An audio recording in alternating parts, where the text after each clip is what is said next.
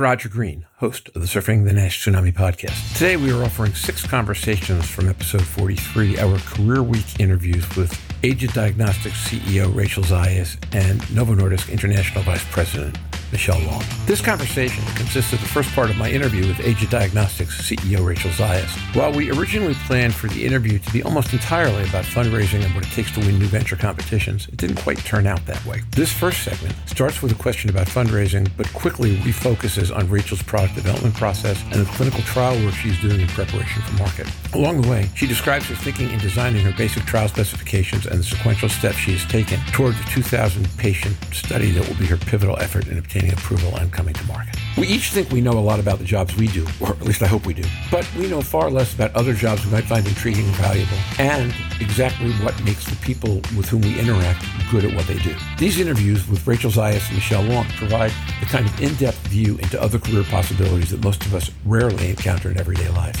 I'm not looking for a job in either of these situations, but I feel I learned a tremendous amount from both of them. I'm confident you will as well. So just sit back, listen, learn, enjoy. And when you're done, join the dialogue in our LinkedIn discussion group.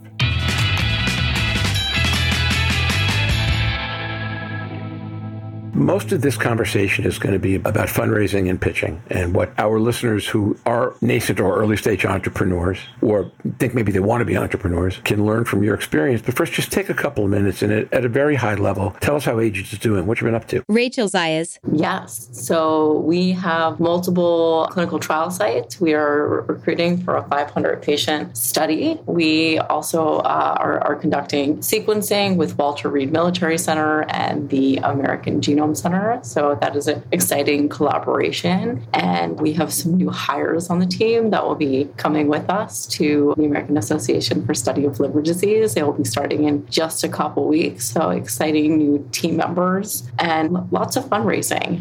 Once you start fundraising as a founder, you never stop. So that's just part of the daily and weekly grind. So without getting overly personal, I will tell our listeners that the fact that AASLD is in Boston means you get to go home, huh? Home. It is. Not where you're living now, but home. Home. Yes. I grew up there, born and raised in Cambridge, Mass, down the street from the Human Genome Project, which is why I wanted to go into genetics in the first place. It'll be nice to be home and see the family. So it is multifaceted going back for AASLD. So you said, and I think this is the point, once as a founder you start fundraising, you never stop fundraising. Let's educate our listeners a little bit on what that feels like. Yeah. Well, I'll take a 10,000-foot view before going into the nitty-gritty. But there was a quote I heard once. I don't remember who said it, but they said that the social responsibility of a company is to it increases profits. And, while not everything is a for-profit corporation, increasing profits can also mean increasing impact. So I think that is something that I've taken very seriously since day one. We started with grants from the National Science Foundation.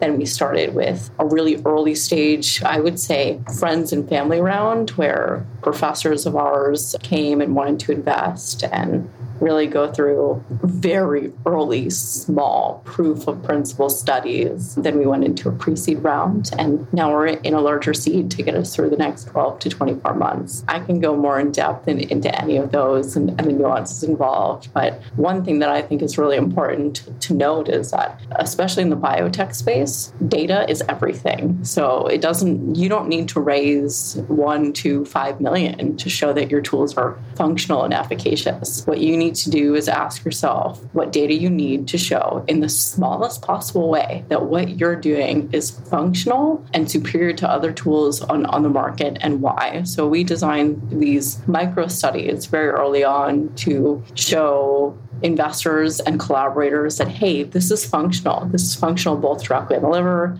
as well as in peripheral blood. And here's the data we have to show that this supports our hypotheses and our claims. And then we'll take that information and say, hey, we've shown that this is efficacious. Now let's replicate this study in a larger sample size. And it doesn't need to be full-blown 1,000 patients, but something just a little bit more intentional and small to show efficacy. What kind of sample size do you feel, in your case at least, you've needed to get to, or you will need to get to be ready really for prime time and to step up? And how did you determine that number? And is there anything else that makes that study special people should understand? Where we are today is we've done analyses on several hundred patient samples. That is a combination of both direct liver tissue as well as blood samples, all inclusive. So our next study is going to be a 500 patient study to show efficacy for both of our two tools. We're developing two tools, one that can differentiate simple steatosis from NASH, and then a second tool based off of a separate set of biomarkers that can stage liver fibrosis on a 4-stage sliding scale. So what we're doing now is we're doing a verification study where we're expanding the sample size to 500 patient samples. And without introducing bias, we're still conducting whole genome sequencing in this data set. We know what our top 30 candidate biomarkers are for each of our two tools. We know what the top 5 candidate biomarkers are. But before we are married to those candidate biomarkers, we want the data to speak for itself. So if this 500